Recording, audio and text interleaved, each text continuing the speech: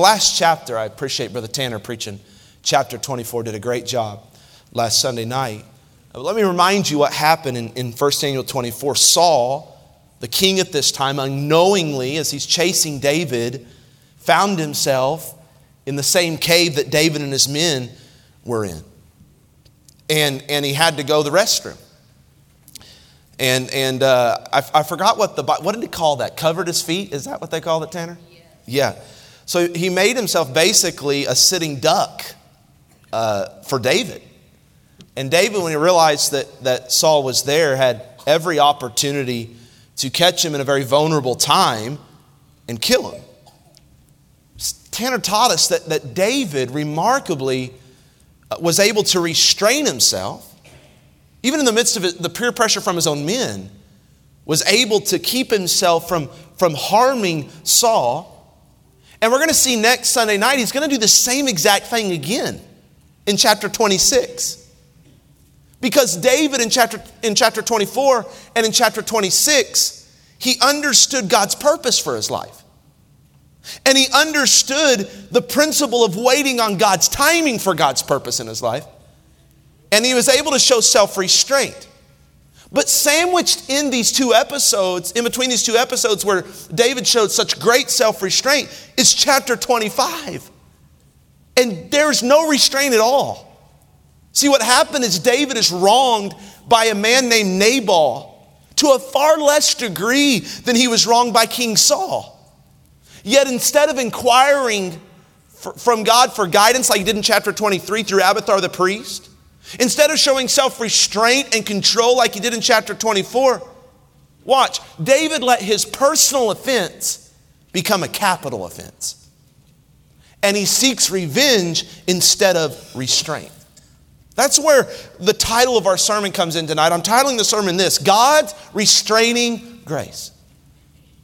God was not going to let the anointed king become like the rejected king.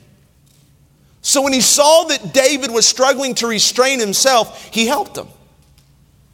In this chapter, God isn't going to save David from Saul like he's been doing. God's going to save David from David.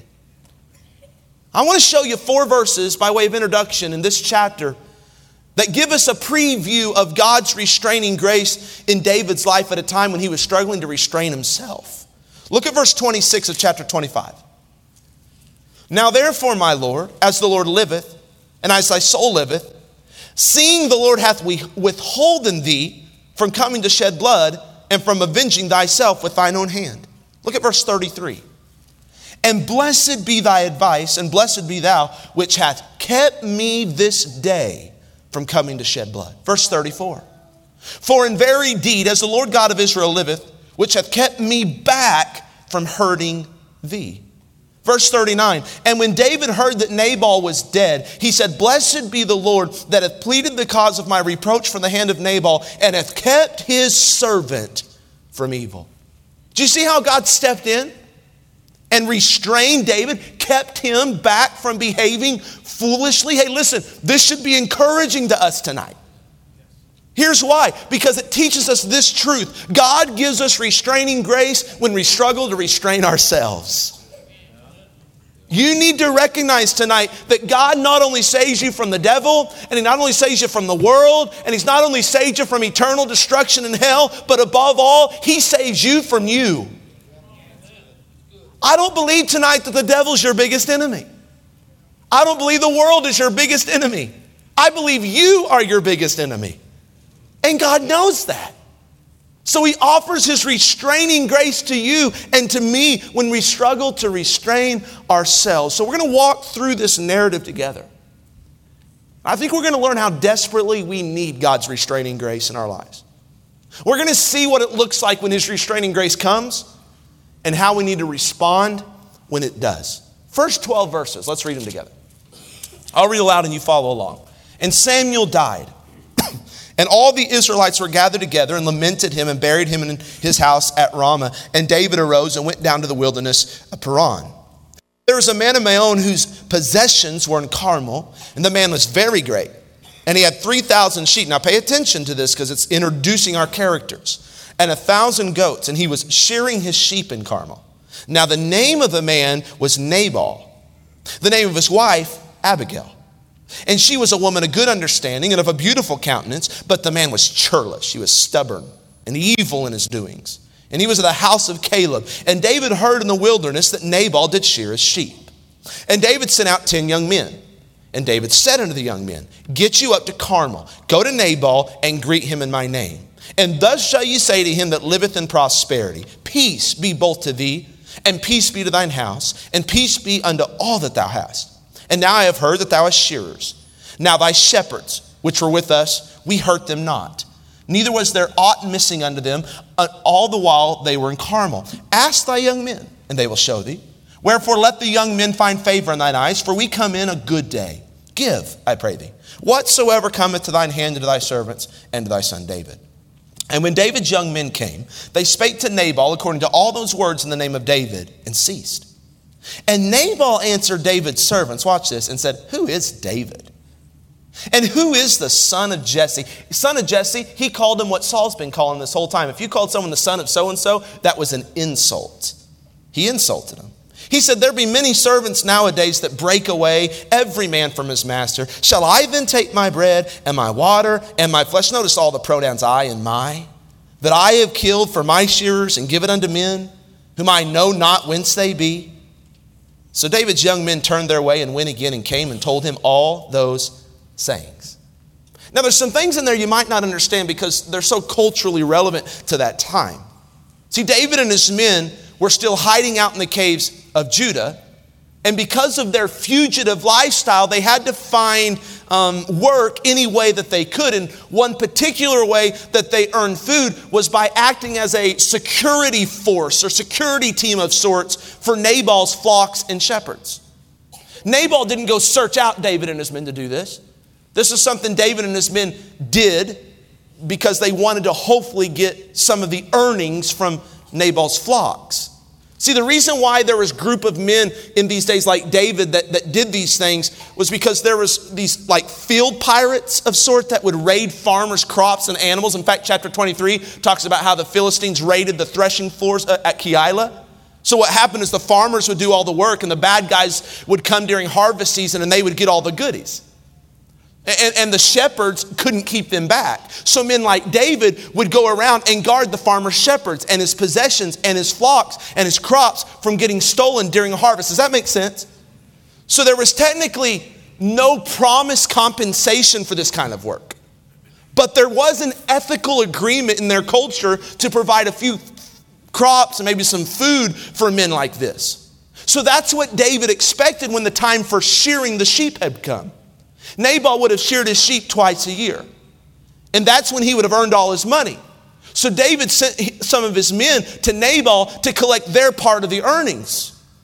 When they approached Nabal, they weren't greeted with generosity. They weren't even given a tip. They were greeted with selfishness. In fact, Nabal's name means fool.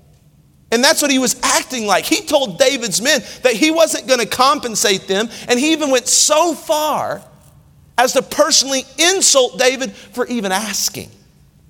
Now here's what's obvious to me in the text. David did nothing wrong. Nothing. He unselfishly served Nabal, who was actually, if you study it, a distant relative. He was not asking for a bunch of money, just an ethical tip for his service. What Nabal should have done is what you should do if you go to a restaurant and a waiter or a waitress tips you. You will not get legally in trouble if you don't tip them. But you should. You should. And if you don't leave an invite to Fellowship Baptist Church. Well, Nabal should have ethically just gave them a tip of some sort. But he didn't. Watch here. David was treated unjustly by a very selfish man. And this is where we find relevance right off the bat in our text, because the same thing happens to every single person in this room that's breathing. We've all been the victim of unjust treatment from a selfish person. It happens within families all the time. Wives are treated unjustly by their selfish husbands. And husbands are treated unjustly by their selfish wives. Parents are treated unjustly by their selfish children, and children are treated unjustly sometimes by their selfish parents. Siblings treat each other unjustly. And not just child-age siblings, adult siblings. In-laws are treated unjustly by their son and daughter-in-laws, while in-laws treat their son and daughter-in-laws unjustly sometimes. You see, it happens within our families. It happens within a church. Church members can be treated unjustly by another church member. Your child can be treated unjustly by another child at church. A pastor can be treated unjustly by a member, and a member can be treated unjustly by a pastor. It happens at work. Employees can treat employers unjustly, and employers can treat employees unjustly. Businesses can deal with customers unjustly and selfishly, while customers can deal with the businesses in our town unjustly and selfishly. Are you with me? Amen. My point is to get you to realize that you are in this biblical script. Because you were treated unjustly by selfish people as a regular part of living. So what I want you to do at the front end of this message is put your own situation into the biblical script. I want you to listen to this message and study this text through the lens of the most current time in which you were a victim of a selfish person treating you unjustly. It may have been in your home or family or church or connection group or peer group or at work. And if you aren't going through a relational difficulty right now, or if you're not having to endure the personal offense of being treated unjustly in the past, I want you to use this message as a means of preparing you for when you will be treated unjustly, because you will. Back to the story where we're going to see that the same guy who was able to restrain himself a chapter ago can't do it now. Look at verse 13. His men come back empty-handed. And David said unto us, gird ye on every man his sword. And they girded on every man his sword. And David also girded on his sword. And there went up after David about 400 men, and 200 abode by the stuff. David's reaction could be summed up by one word that's used 3 times in verse 13. The word sword. He wasn't planning on negotiating with Nabal. He wasn't planning on just verbally threatening Nabal. He was planning on killing Nabal and all of Nabal's servants. Watch here. David's first response to being treated unjustly was not restraint, but revenge. And let's be honest, that's typically our most natural response when we're offended as well. When yelled at, we want to yell back. When gossiped about, we want to have the last word. When taken advantage of, we want to break off the relationship. When insulted, we want to fire off an insult in return. When answered with an impatient spirit, we want to answer back with self-defense. When blamed for something we're not guilty of, we want to set the record straight in a forceful manner. When left out or pushed out of a group, we want to resort to self-pity so they feel bad. When not thanked appropriately for our service, we want to quit. That'll show them we'll just quit. It's not naturally our first reaction to answer anger with a soft voice. It's not naturally our reaction to respond to gossip with humility. It's not naturally our reaction to let our integrity defend our reputation against insult, or to stay respectful toward a boss that doesn't hear us out before blaming us for something, or to remain composed and loving toward a spouse that disrespects us, or to stay happy in the service of the Lord when we're seldom thanked for it. Our natural reaction in the flesh is to turn a personal offense into a capital offense. Our natural reaction is to overreact and seek revenge, not show restraint. And that's what David did. He loaded up 2/3 of his men, all with swords in their hands, and he went to Nabal's house. And what happens next is really the central focus of the text, because God's going to intervene and restrain David when David couldn't restrain himself. Verse 14. But one of the young men told Abigail, Nabal's wife, saying, behold, David sent messengers out of the wilderness to salute our master, and he railed on them. So God allowed one of Nabal's servants to hear about David's plan, and he went to warn Abigail. And right when Abigail heard, she gathered a bunch of food together. She got on her donkey and went out to meet David before he could get to Nabal. And look what she did in verse 23. Drop down to verse 23. I'm going to sum up some of this narrative so we don't have to read it all. And when Abigail saw David, she hasted, lighted off the ass and fell before David on her face and bowed herself to the ground and fell at his feet and said, upon me, my Lord, upon me let this iniquity be, and let thine handmaid, I pray thee, speak in thine audience and hear the words of thine handmaid. You know what she's saying? Let me stand in for Nabal just for a second and hear me out. Give me an audience real quick. Let me speak to you. And let me sum up what she told David. She told him that the Lord had sent her to intervene and to keep him from murdering Nabal. She reminded David of God's promise to make him king and that it would be foolish to taint his reputation.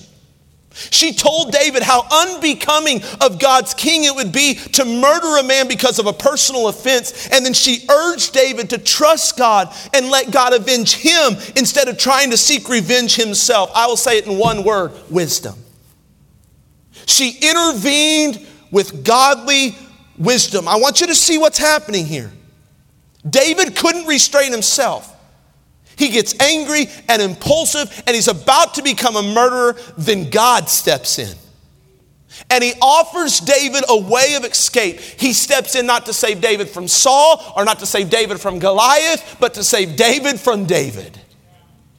And reminds me of the promise that the Apostle Paul speaks of, a New Testament promise that we can claim that says, there hath no temptation taken you, but such as is common to man. But God is faithful, who will not suffer you to be tempted above you are able, watch this, but will with the temptation also make a way to escape, that ye may be able to bear it. God, through Abigail, was giving David a way of escape. See, when God sees us walking swiftly down the road of temptation with no self-restraint whatsoever, he will put a stop sign in our way in order to get us to slow down and think about what we're doing. He will do whatever he can to restrain us when we are struggling to restrain ourselves. And there's only one word for that: grace. It is gracious of our Heavenly Father that he doesn't let us go our own way without a fight. He doesn't let us go down the path of destruction without a sermon. He doesn't let us make selfish decisions without a godly counselor telling us no. And we get mad at God for doing that. It's his grace. He used the advice of a godly woman, Abigail. Beautiful in countenance, intellectual in mind, obviously pleasant in spirit, and she was God's stop sign to keep David from seeking revenge. And I have found, church, that's often the same way that God's restraining grace works in our life. He sends an Abigail to save you from you and me from me.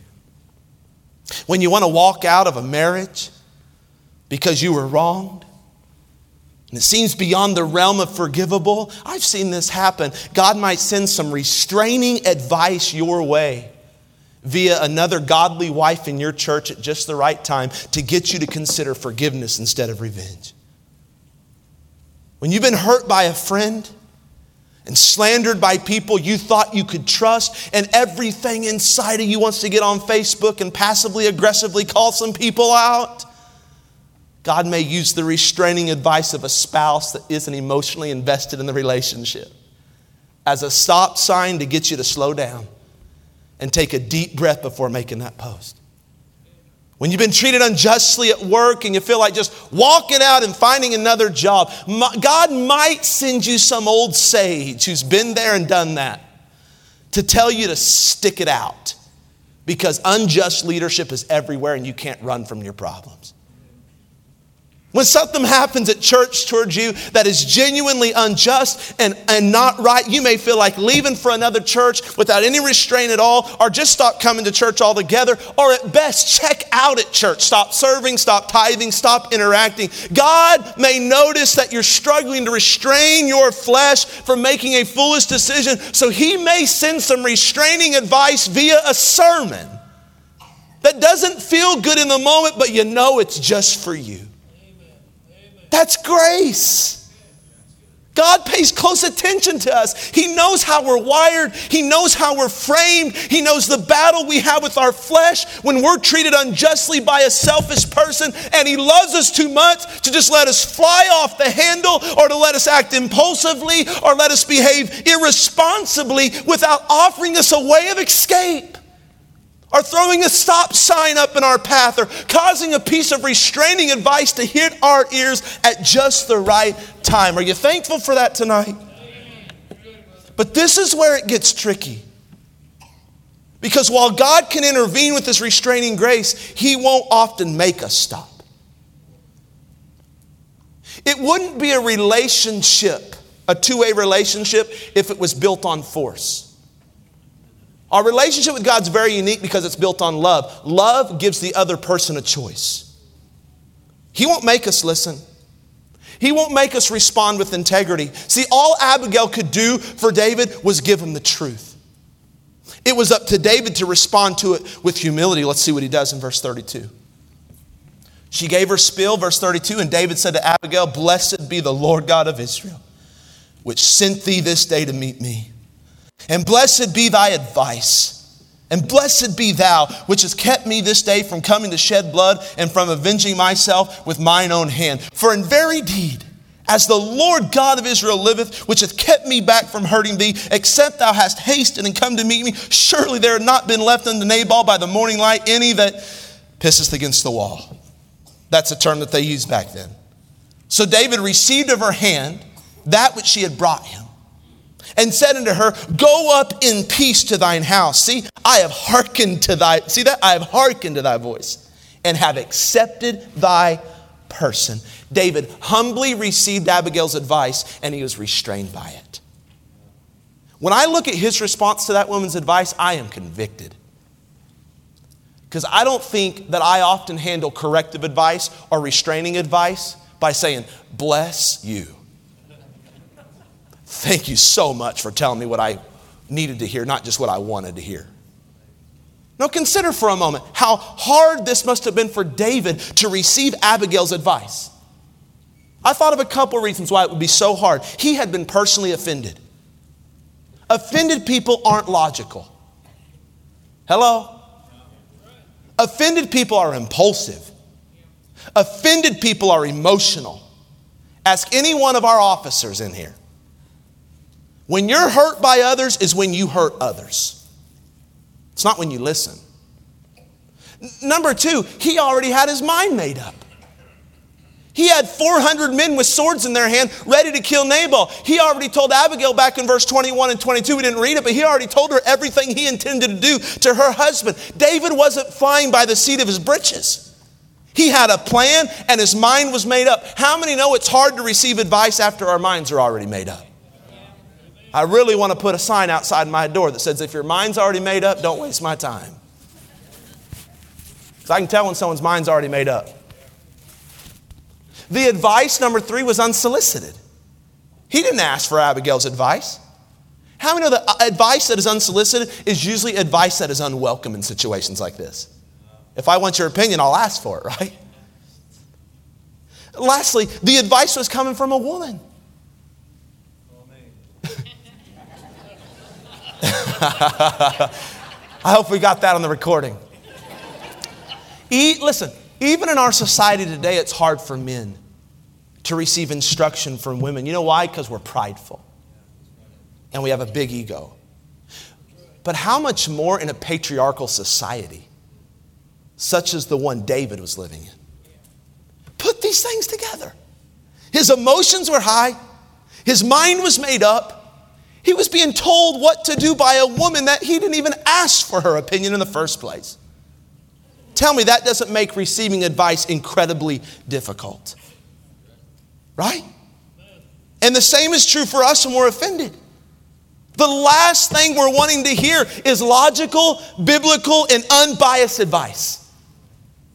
When our mind has already formed a planned response, we don't want to be told otherwise. And if we do seek counsel, we typically seek it from people we know will share in our desire and affirm our plan. We'll find somebody to agree with us at work. Yeah, just walk out and find another job. Yeah, just leave your spouse. You deserve better. Just lie to your parents. They're stupid anyway. Hey, just stand up for yourself and just give everyone a piece of your mind. Yeah, you're right. That was a stupid decision the pastor made. You're right. We're really good at finding a tribe that agrees with us and sympathizes with us, but we're not very good sometimes at listening to the people that God uses to restrain us. Not to mention, the restraining advice sent from God can often come from somebody that's really hard to listen to. It can come from a spouse that you feel's nagging you again. And you've already put them in their place and said, you're not God in my life. And so when a wife comes to you and tries to tell you something for the third time because she is led by the prompting of the Holy Spirit to do so, and she's being obedient to the Lord, and you make her feel about that tall. It can come from a parent that you think is overreacting. It can come from a coworker that never gets treated this way, so you don't think their advice is coming from a place of real understanding. They don't get you. And if they've never been where you've been and the boss likes them, they've never felt what you feel, then you're not going to listen to them. It can come from a fellow church member that's been in church a long time, this church a long time, and you're convinced they're too biased to see it your way. It can come from somebody younger than you, and you're tempted to write it off because they don't have enough life experience to give you any good advice. It could come from somebody that is flat out a hypocrite and you know it. They aren't living their life right, so who are they to tell me how to live mine? It could come from this pulpit. And you'd be tempted to get defensive and check out because you think the pastor wrote a sermon just for you. That's why I go next chapter, next verse, so you can't accuse me of that. God's got all that under control. I ate lunch with a couple today. I told you it's going to find its way in a sermon. And they told me they interacted with someone that came to our church however long ago. I don't know. I forgot the details. And they said that they overheard them talking. Well, it was at JCPenney's, so it was when JCPenney's was still open. Negatively about our church. And they overheard them saying this about our church: I'll never go there. You know why? Because the pastor, he looked at me the whole time he was preaching. I want to have a talk with them because I guarantee you they looked at me the whole time I was preaching. I didn't get mad. That ain't fair. David preached on this on Wednesday. It's called cognitive bias. If your mind's already made up, it's really hard not to be biased. And so you've already got confirmed in your mind what you believe is the truth. And anybody sent from God, an Abigail, to tell you different, it doesn't matter how wise they are, it doesn't matter who they are, you will find a way to make sure what they're saying isn't right. And you'll become a defense attorney really, really quick. How do you know, Brother Tyler? Because I do that.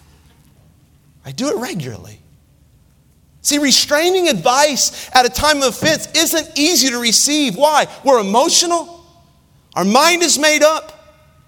And the advice is coming from somebody that's hard to listen to in the moment. But here's what I want you to get. Even though it's hard, it's often God's last resort to keep you from doing something or saying something that you'll regret for a long time. And that's what can help you receive advice when it feels impossibly difficult to receive in the moment. You can recognize what David recognized, that Abigail was sent from God. It wasn't just a scared woman trying to defend her husband. It wasn't a nagging woman trying to manipulate his behavior. As hard as it was to hear, David knew she was right, and he knew that she was placed in his path to restrain him when he was struggling to restrain himself. Here's how you can listen to advice that would restrain you even when it's really, really hard. You can recognize that all truth is God's truth. And God sends people into your life as stop signs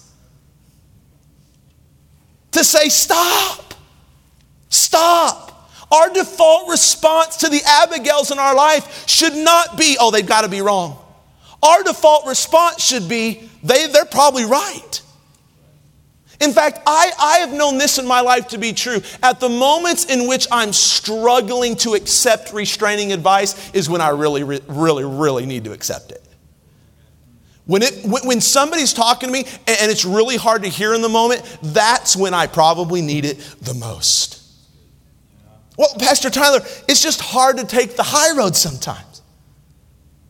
Even if I know that what I'm being told is the truth, and I know I should receive it with humility, and I know I should show restraint instead of vindictiveness, it just gets old taking the high road. Well, I like how the story ends, because it gives us a little motivation for why we should show restraint even when it's hard and we're just sick of doing it.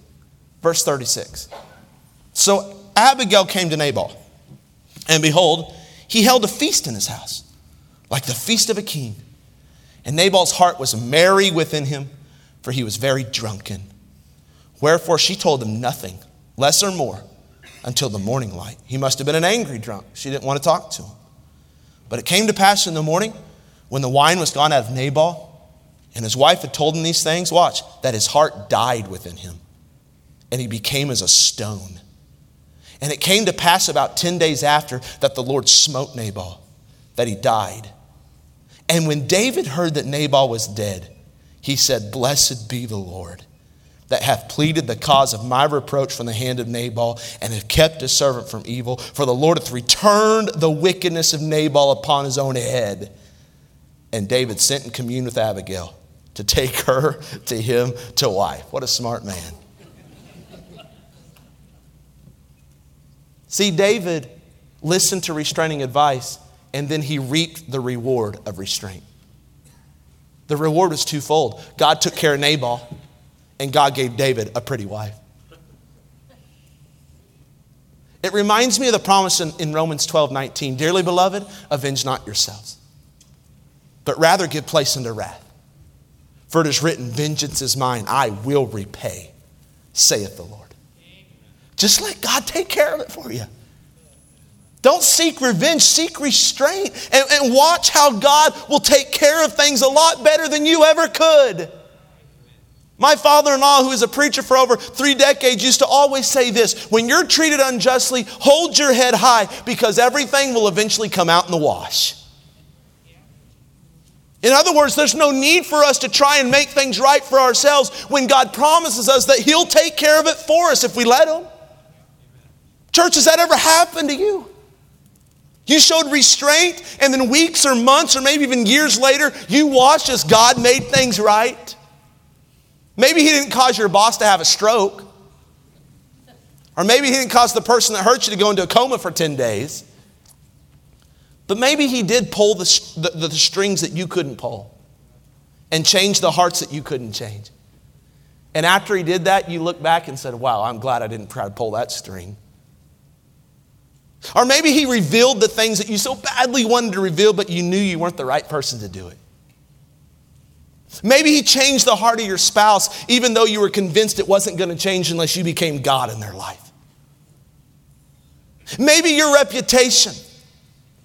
God made it to look favorable when it seemed that if you stayed quiet about what you were being slandered about, that you were going to get a black eye for life. Maybe God caused that employer to change their mind about you, even though you knew you were right the entire time, but chose to not make a stink about it. Maybe God gave you something to replace what was taken away from you, and what He gave you was far better than what He allowed to be taken away. Hey, this is how God works. He gives us restraining grace when we struggle to restrain ourselves. And then if we let that restraining grace have its perfect work in our situation, months or even years later, we can step back and we can say this: I'm glad I did it. I'm glad I didn't. It's relief instead of regret. Saying, I wish I would have never had. I don't know about you, but at the end of a difficult relational situation, I want to be able to step back and say, I did the right thing. I sleep a lot better at night when I let God handle what I can't handle. So I think the message can boil down to this statement tonight. Showing restraint is always better than seeking revenge. And you have God's grace to help you with that. You just have to receive His grace by way of godly advice or any other stop sign that He puts in your way to keep you from seeking revenge. Can I give you 3 statements to take home with you tonight? This is my conclusion. Number one, I'm not going to put these on the screen because I just came up with them this afternoon. Don't turn a personal offense into a capital offense. I want to say it for those in the back. Loud enough where everybody can hear me. Don't turn a personal offense into a capital offense. I just put it in plain English. Stop overreacting. Amen? Stop wanting so much drama. Is that plain enough? I don't know who this is for tonight. But some people will take what should be at this size and let it grow to this size. It's like a ball that's flat, and they'll start pumping air into the offense and blow it all up. Listen, your life would be way easier if you just let a personal offense stay small. Statement number 2, when emotions are high, wisdom is low. So don't make any major decision or response when you're offended. I'll say it again. When emotions are high, wisdom is low. So don't make any major decision or response when you're offended. Amen? Amen. The things I regret are the things I've done in my emotions, not being led by the Spirit. Number 3, if God is gracious enough to send you some restraining advice, you should be humble enough to receive it. Amen. If God's gracious enough to send you an Abigail, you should be humble enough to say, blessed be her advice.